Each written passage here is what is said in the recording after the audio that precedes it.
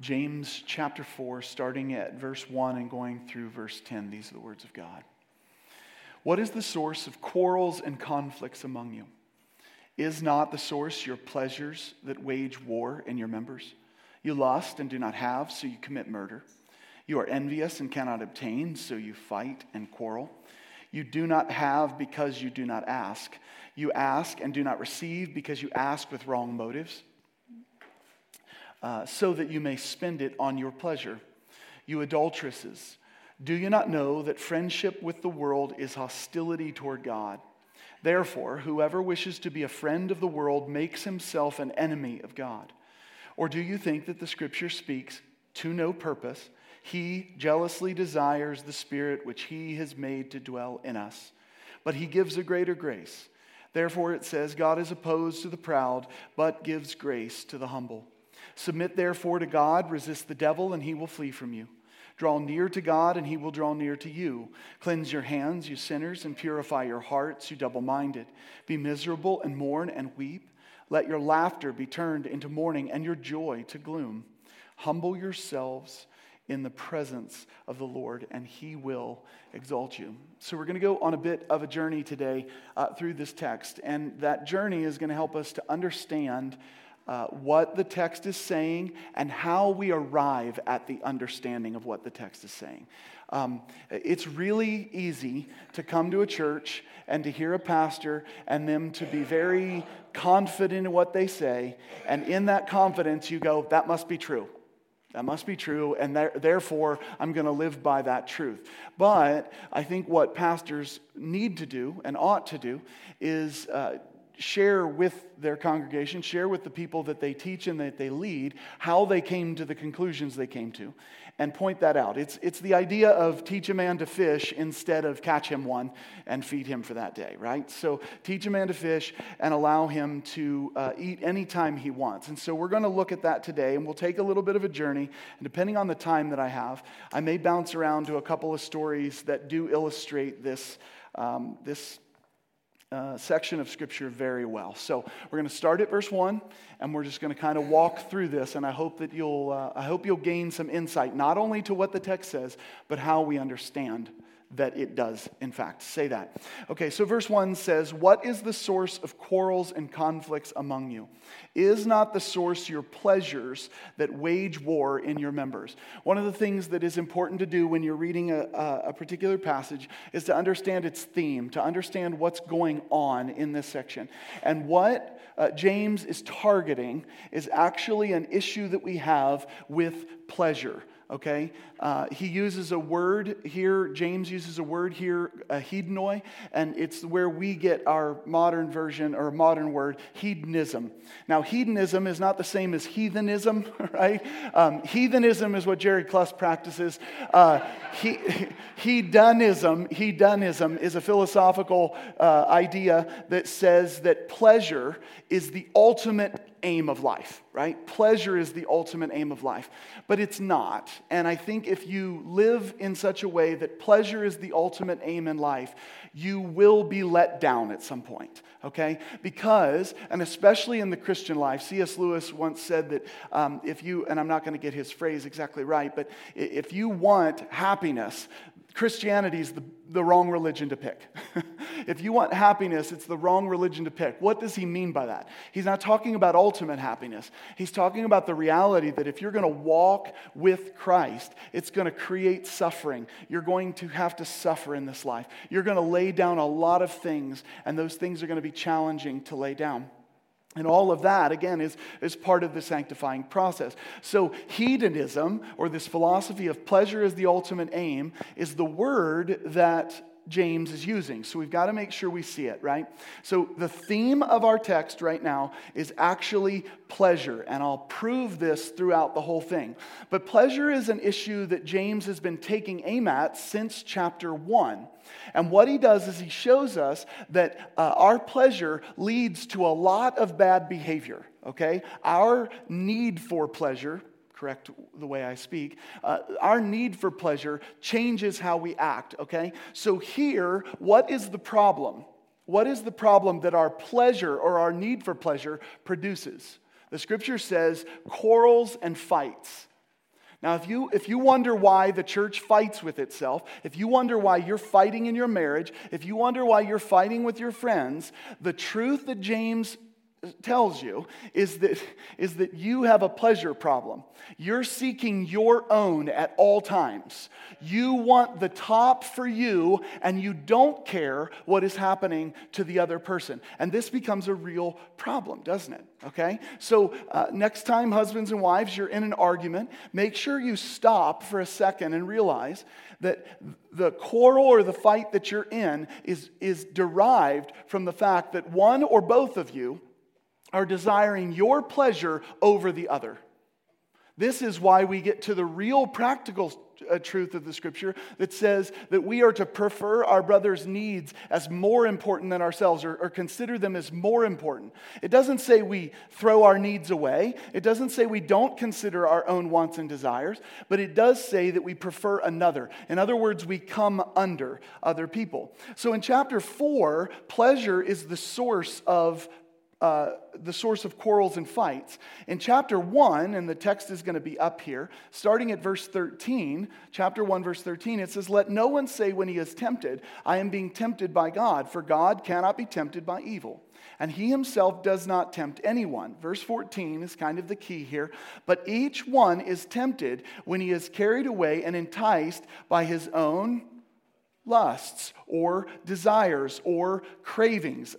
What we're going to find today is that many of these words that we're using for lust, desire, craving, even the word that it talks about God's own desire, his jealous desire for us, are a common group of words in Greek that are synonyms, often synonyms for each other. Okay, so quarrels and fights are caused because what? We have desires, and we want those desires more than we want anything else. Why is sin present in our life? James says, because your desires. It's not the daggone devil's fault, okay? Right? Does the devil tempt? Yes, sure, he does tempt. But please understand, he's playing on the desire you have. He's playing on the things that are commonly desirous for you or for mankind.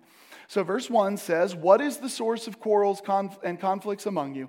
Is not the source your pleasures that wage war in your members?" Now, those words there are really interesting.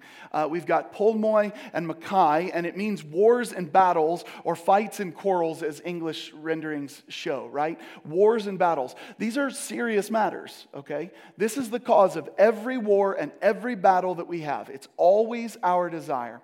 So verse 2 goes on, and he says, "You lust and do not have, so you commit murder." Okay, who is James talking to? He's talking to the church, isn't he? Okay, do you think he really means murder here? Maybe. Maybe they are murdering people.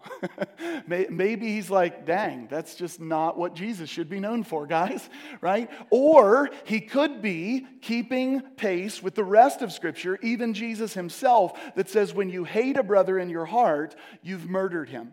So he may be keeping pace and saying, again, we're talking about wars and fights and quarrels and battles. It may be just that you are hating one another.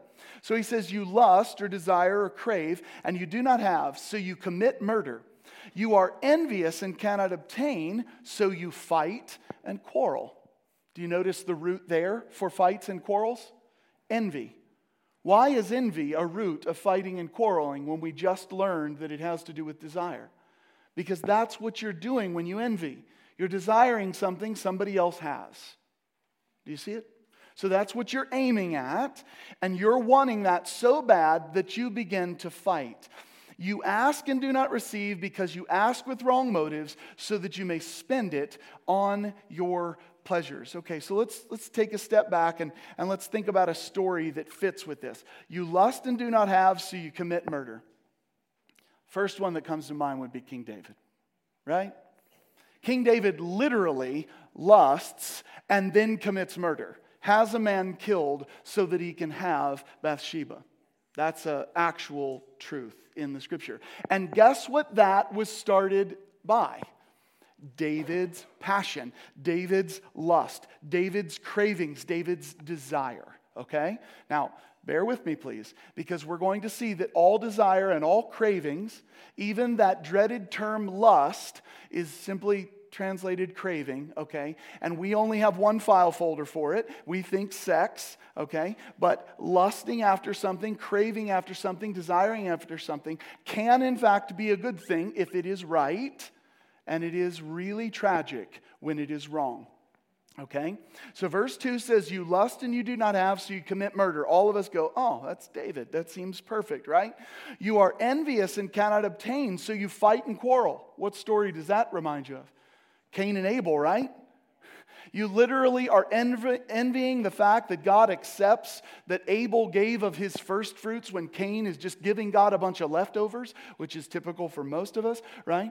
And then when God accepts it, the quarrel and the fight begins, and it literally ends in Cain taking Abel's life.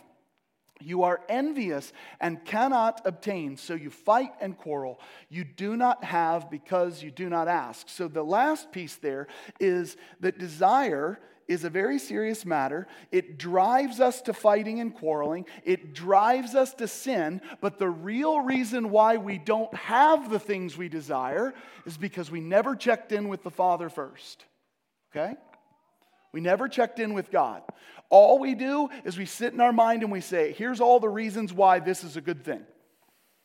And we talk ourselves into it. And we get all excited about it. And then we run after those things. But we don't check in with the Father. We need to be asking Him. But here's the problem among Christians. Sometimes we do check in with the Father. And we manipulate Him. Let me rephrase. We try to manipulate Him, right? Verse 3, you ask and do not receive because you ask with wrong motives so that you may spend it on your pleasures. So there's this range of answers that God has for prayer, right? God says yes, God says no, and what's our famous one? God says maybe or not right now, right? That's what we like to say. Yes, no, and maybe not right now for those answers. There's also another deviation there, and that is why God says yes and why God says no, or maybe why God says maybe. The answer here for why God says no is because your heart's wrong. There are things that you've asked for. They might seem pure to you, but God says they're not. And so He says a big fat no to your prayer. How many of you have had those? Yeah. You're like, I want this, God. I promise I'll do well with it. Lord, if you'll let me win the lottery, Lord, I got an idea, Lord. If you'll let me win Mike DeWine's fascinating COVID weird mystery lottery, if you'll let me win that, I will. I'm not bitter about that at all. Anyway, so if you'll let me win that, I make sure to do it I'll do things for your kingdom. Here's a real important truth for you to understand. How you are in your poverty is exactly how you will be in your riches. You will not win the lottery and turn into a generous person. You're a greedy snot, and you'll always be a greedy snot. Right? Unless you surrender. Right? Unless you surrender, okay?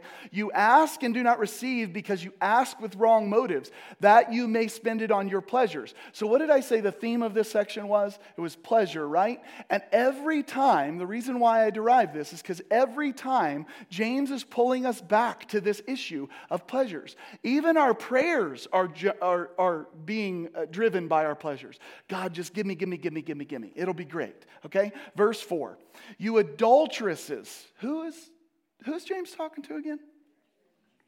The church? Wait a second. That seems weird, doesn't it? Aren't we more than overcomers? Aren't we special, friends of God, sweet in His eyes? Aren't we all those things? Sure, you are. Unless you're acting wrong. Right? Do you realize in order to be an adulteress or an adulterer, you have to be in covenant relationship with Him? It can't be talking to the world.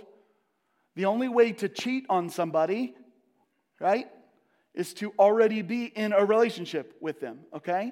So God is talking to a covenant people here, and he says, you are adulteresses. Do you not know that friendship with the world is hostility towards God?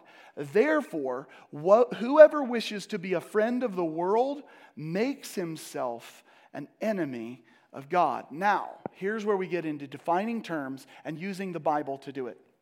What's it mean to be a friend of the world? What's it mean to be a friend of God or an enemy of God? In this context, it's a person that is driven by desire that is either godly desires or it is worldly desires, isn't it? Being a friend with the world doesn't mean you like to go see movies.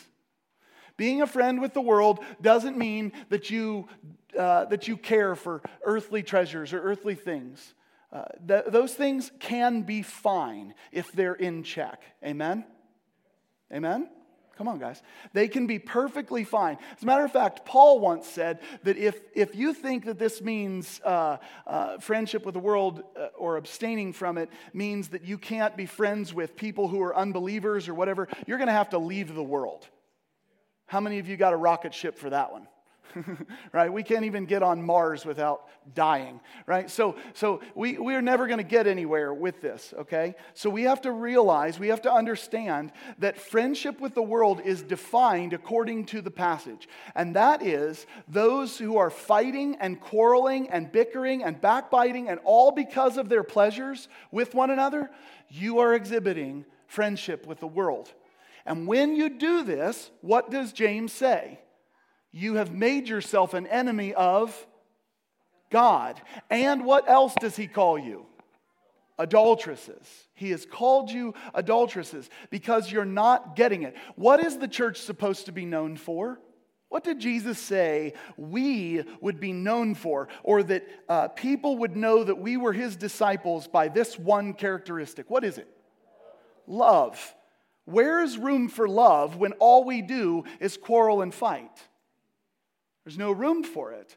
And the reason why love is not there is because love requires, hear me, church, love requires a suppression. This sounds so binding. It sounds so much like being in prison, but it's true freedom. Love requires a subjugation of desire. Love requires it. You have to kill it. You have to put it in the ground. You have to put this behind. Because when the Bible says that we are free in Christ, it doesn't mean we're free to anything, are we? No. We're free unto his ways. We're free from sin. We're free from death. So what we've been called to is freedom. But love requires subjugation of desire. And when we don't subdue our desires, what happens is we quarrel and we fight. What would you say the modern church is marked by? Love or adultery? It would seem adultery right now. And remember, this is not a shot against Christ's bride. This is a reprimand to bring her to truth. Amen? Please understand, God has many ways in which He corrects His church. Okay? I recently had a conversation with somebody, and they asked me the question, what is your view on the church? And I said, depends on what we're talking about. If we're talking about the four walls that are called the building, I could care less. You could take it or leave it. It doesn't matter to me. If you're talking about the organizations that we call the church, which people have created with a 501c3 so that everybody can get tax-exempt status and that we can have some sort of strange affiliation, a club, I'm not a huge fan, to be honest with you. I just don't know any other way around it. But if you're talking about the bride of Christ, which is the true understanding of the church, if you're talking about the bride of Christ, I absolutely love her. I love her because I'm a part of her.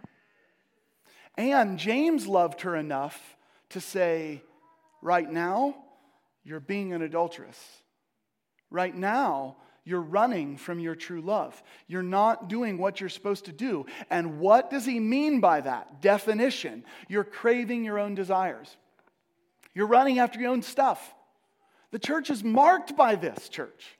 We are marked by this, church. How is it that we get to a place to subdue our desires? Well, that's where the end of the message will get us. But let's keep going first, and we'll get there. Subjugation of desire is the aim, so that true fulfillment can arise. But listen to verse 4. You adulteresses, do you not know that friendship with the world is hostility toward God? Therefore, whoever wishes to be a friend of the world makes himself an enemy of God.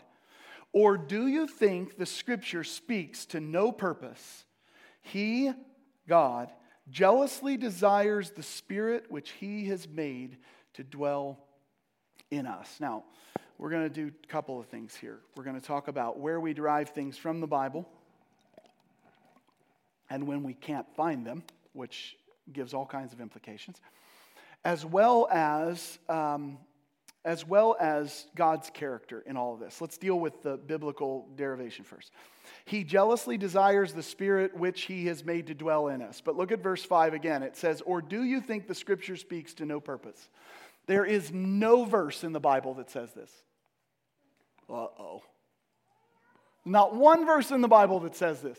There are scholars who say, oh, he's stealing from Galatians, so there's a reference there.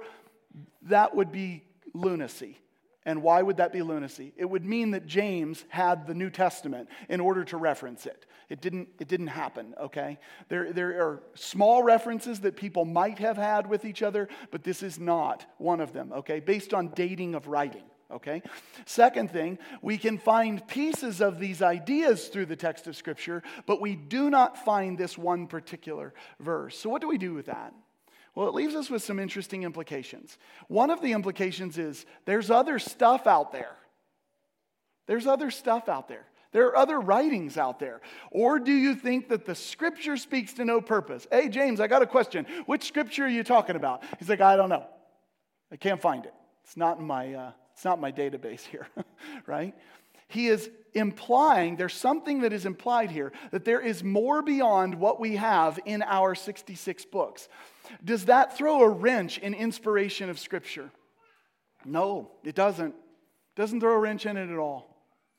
It doesn't create a problem for us at all. As a matter of fact, many scholars believe that there should be more, or there are more letters to Corinthians than what we have. Some scholars believe 1, 2, and 3 Corinthians are all fit within what we call 1st and 2nd.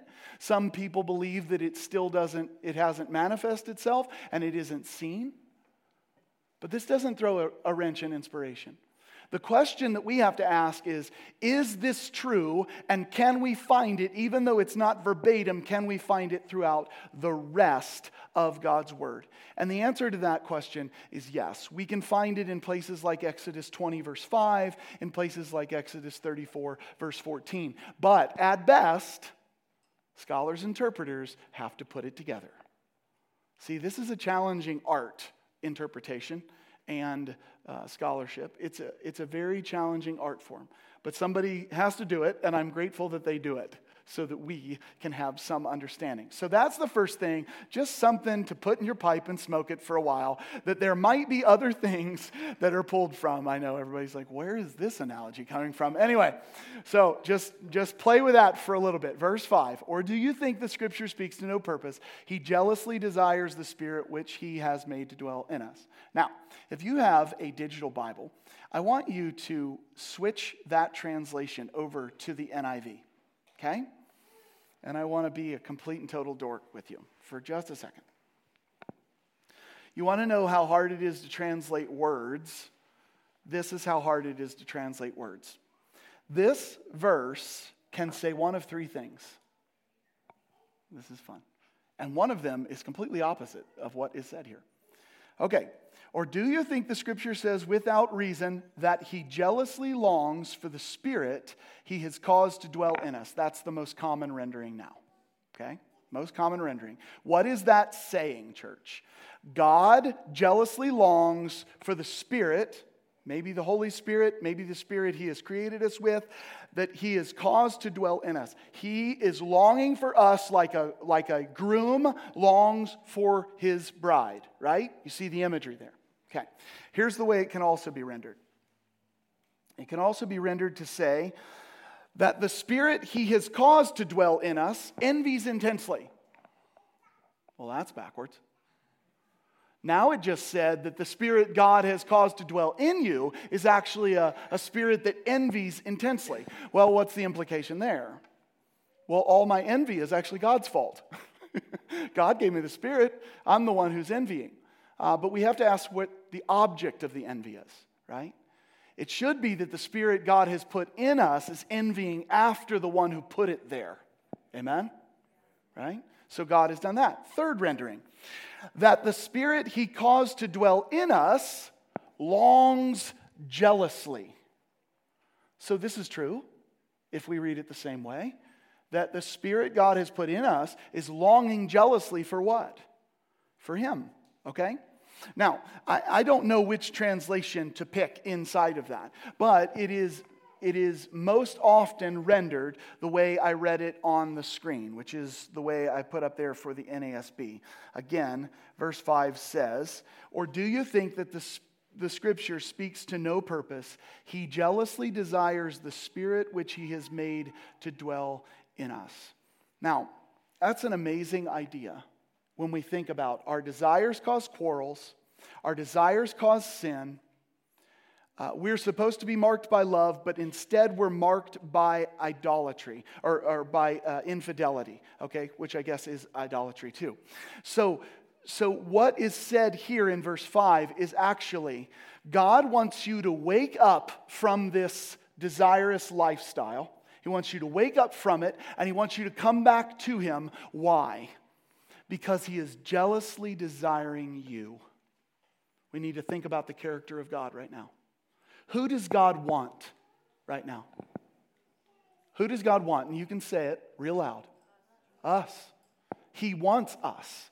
He wants us enough to warn us of our problems. He wants us enough to tell us the truth about it, you adulteresses. And He wants us enough to say, I am jealously desiring for you. Now, there are people who have a problem with this rendering, that God jealously desires, because they say, well, God, if He's perfect and good, He can't be jealous. Well, it goes even further in the Bible. It's actually one of His names. The Bible says, and jealous is His name. What does that mean? It's not the way you're jealous. It's not envy. It's not bitterness because somebody has something you don't have and your desire's kicking in. It is God longs for that which He owns. Right? How many of you long for the things you own? Like, that's mine. I want that. What stories do we remember that fit this bill? The story of the lost sheep. What does the shepherd do? He leaves the 99 and he goes after the one. And here's what happens so often in the church. We stop remembering what the theme is or what the idea is that the author is communicating, and we make all kinds of dumb doctrinal ideas about it. The Scripture also says there will be more rejoicing in heaven for the one lost sheep than for the one sinner who repents than for 99 righteous persons who need no repentance. Do you know that is not saying there are some righteous people in this world that need no repentance? It's simply saying that there are drifters from the flock, and Jesus is so rejoicing at their return that there will be more rejoicing in heaven for their return than for the ones who stayed put. He's happy about the ones who stayed put. I'm happy when my children stay put. But when the one drifts off and I bring them back, I am at peace. I am relieved because I got them back. I am happy about this. The shepherd is jealously desiring that one sheep. He's jealously desiring it. Why? Because he owns the sheep. Guess what image you bear? You bear the image of God, don't you? You know that means that's His, right? You know that's why He jealously desires. This is why the central theme of the Bible is absolutely unquestionably that God wants all men everywhere to be saved. Period. Why? Why? He didn't create some without His image. Then this is a contradiction, right? Well, He jealously desires some. No, He absolutely loves every image bearer He has. This is why the scripture says, Jesus says, he says, who's on that coin? Oh, it's Caesar. He says, good, give to Caesar what is Caesar's, but you render to God what is God's. Who is God's? You are. You are. He will hunt you down because he loves you that much. Okay? He will come after you to make sure you understand how much he loves you. The other story that seems to fit here would be the story of the prodigal son, right? The story of the prodigal son. This young boy, he goes off, he wants his inheritance, he runs away from his father. And in his brokenness, in his depravity, if you would like to use that language, in his being base and being completely at the bottom, in that moment, what turns him back? His own inert goodness. No, that's not what turns him back, right? I don't even know what words I'm using right now. It's okay. It's okay. Right? It doesn't turn him back right now. There. What turns him back? A preacher came and talked about hellfire. No, he kind of was experiencing his own hellfire. He's eating the slop of the pigs. I'm not suggesting that's not truth that we need to talk about, that we need to ignore. What turns him back is the goodness of his father.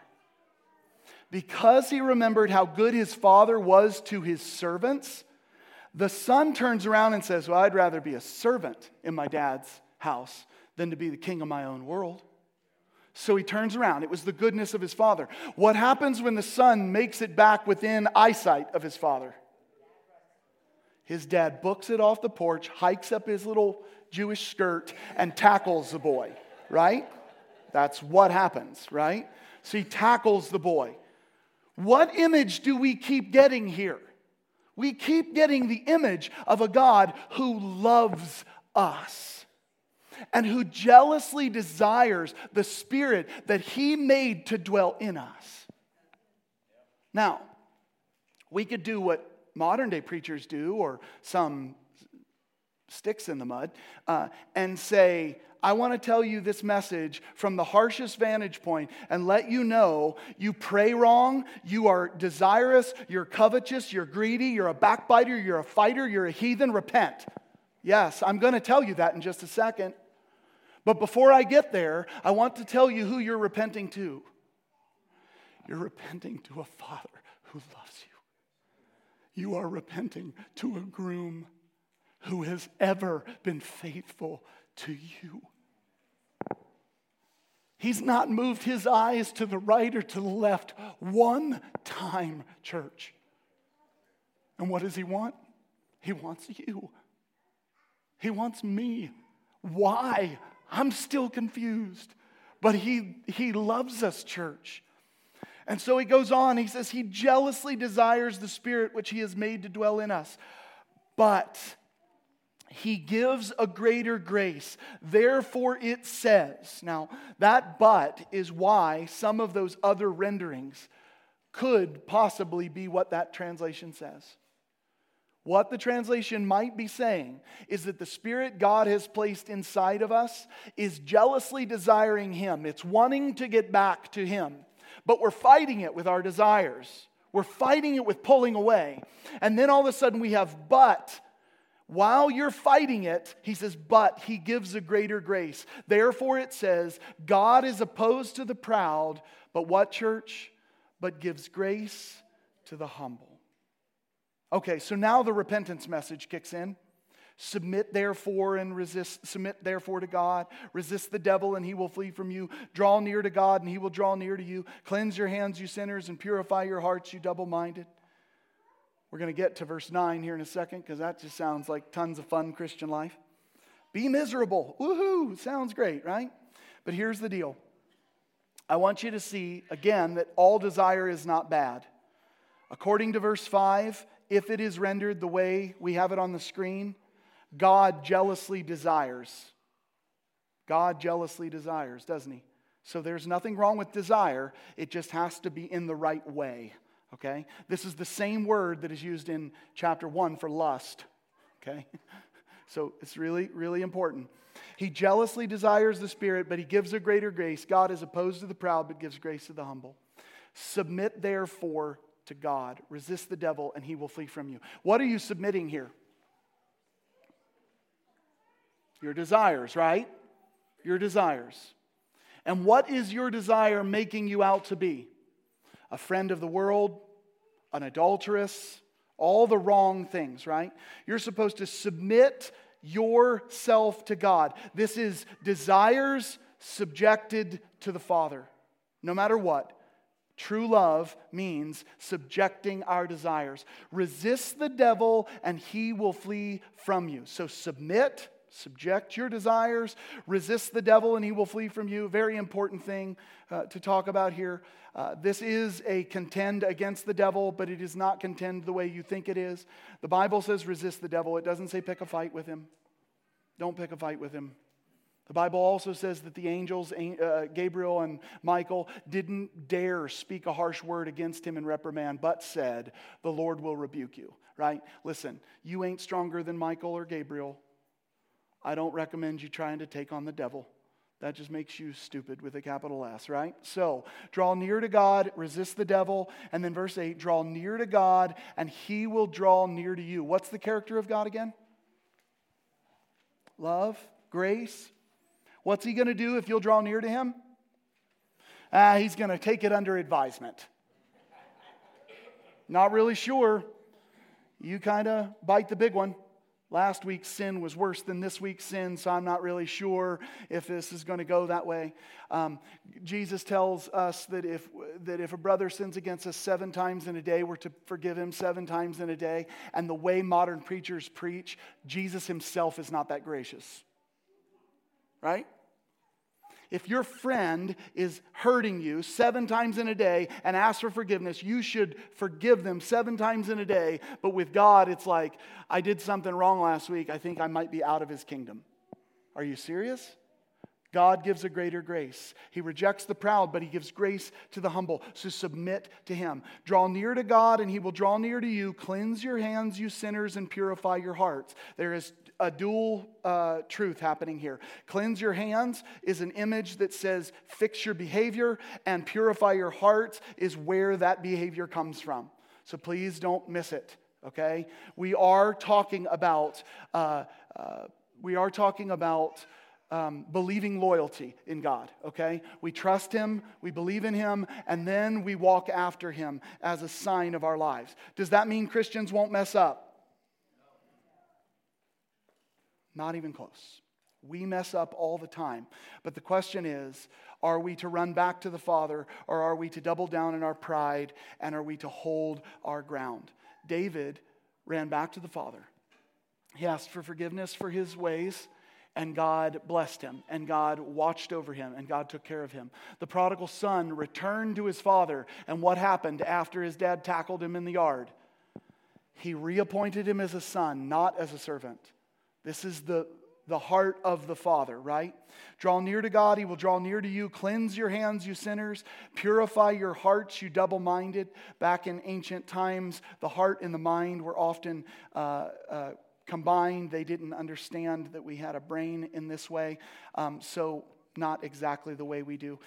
So purifying your hearts, he calls them double-minded. So somehow in purifying your heart, it makes you single-minded. Do you see the implication there?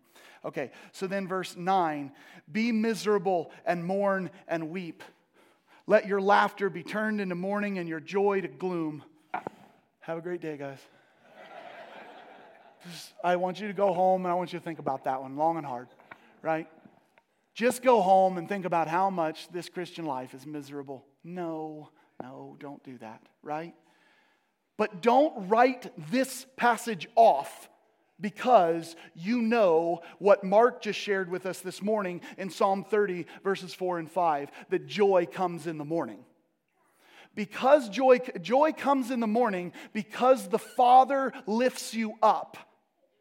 Joy doesn't come in the morning because you forgot your previous day's sins. Out of sight, out of mind. I've got this. No. Joy comes in the morning because God lifts you up. But mourning comes as well. And mourning is a true sign of repentance. Be miserable and mourn and weep. I don't think pastors like to talk about this, because I think we talk about this, we don't want to do this because we believe what A.W. Tozer talked about when he talked about two different crosses.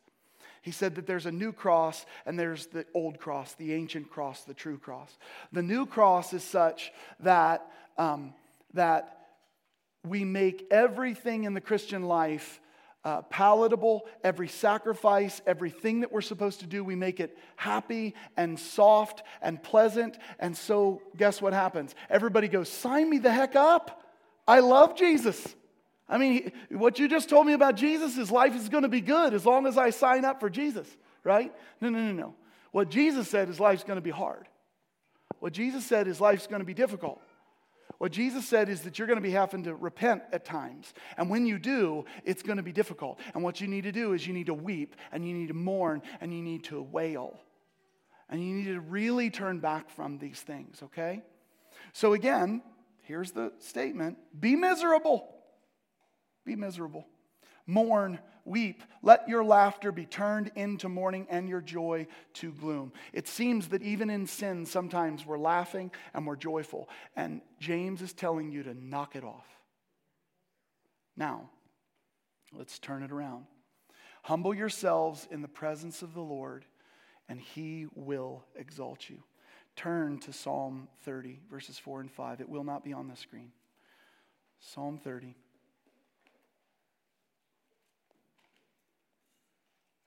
Verses 4 and 5. As a matter of fact, let's just read it.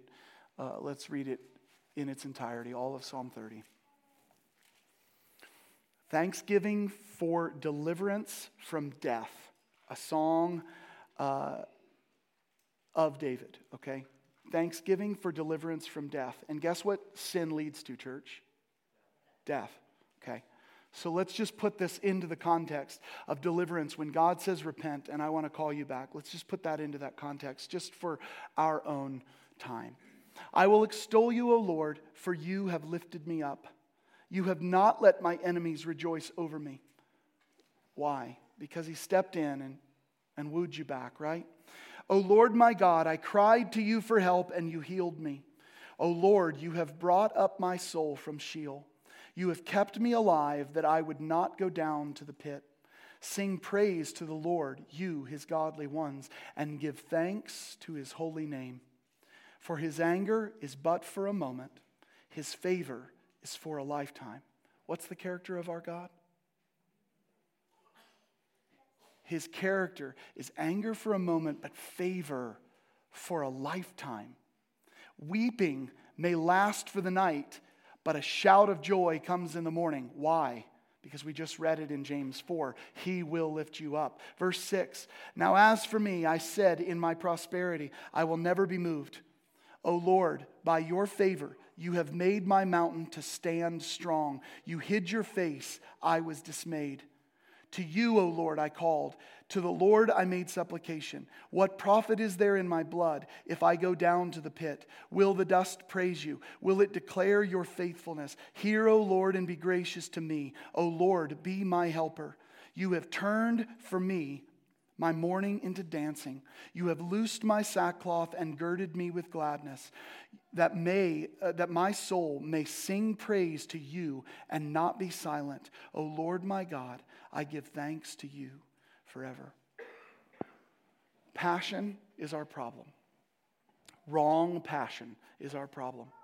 It is the source of every fight we get ourselves into. It is the source of every sin we find ourselves attached to. God says that passion and those fights and those sins are the markings of people who are friends of the world. You are a friend of the world. And when you're a friend of the world, the scripture says you've become an enemy of the Most High God. When you've become an enemy of the Most High God, you have to realize the other image is that you have been adulterous. You have cheated on the Father. You have cheated on the Son, who is your groom, okay? You are running from Him, but He has ever been faithful. And the beauty of the story is that if you will humble yourself in the sight of God, if you will repent, if you will weep and mourn and wail, if you will do this, the character of that groom extends forever. And here's his character: I will forgive you, I will love you, I will take you, I will accept you. I want that none of you should perish. And so your ability to perish lies in your hands right now. All of our ability to perish lies in our hands right now. And what does it take to not perish? Trust Him. Trust Him. Repent of the sin that has got you where you are, of the actions that have taken you away from Him. Turn around and say, I will be yours. I know you've already declared you will be mine. Guys, this story is so common in the Scripture. Read Jeremiah and you will find of the unfaithfulness of Israel. Read the entire work of Hosea and you will find the unfaithfulness of Israel. Read James and you will find the unfaithfulness of the church. And God's mercy has endured and has stayed the same forever. He says, come to me. Come to me. Repent of your sins. Repent. I want you to be miserable. I want you to mourn. I want you to weep. But here's what I will promise you. I will lift you up. I will lift you up. I will lift you up. See, James tells us the character of our God, and he also tells us the problems that we have with our passions. So today, as a step of just kind of practical help, I would ask you to go home this week, and I would ask you to weigh the desires that you have. Not all desires are sinful or bad, but I would ask you to weigh your desires. I would ask you to find out if those desires make you a friend of the world or if they are in keeping with the truth of God's Word. You need to be assessing yourself on this every single day of your life. Every single day of your life. Because passion and desire have this funny way of taking us straight off of our mission. They do. They have this funny way of just distracting us. And if you think you're too big to be distracted, you got another thing coming. Each and every one of us has this. Each and every one of us struggles with this. And we must always look and make sure. Here's what you may find. You may find that your desire is noble and good and fine or well within God's commands. But you also may find that even in the smallest thing, it is completely against God's will. If that's the case, weep and mourn and wail. Come back to Him, knowing this, that the Father that the prodigal son turned around to see is the same Father that you get to turn around and see. I imagine God hiking up His skirt, running off that heavenly throne, and tackling you, each and every one of you, if you'll do it. Amen.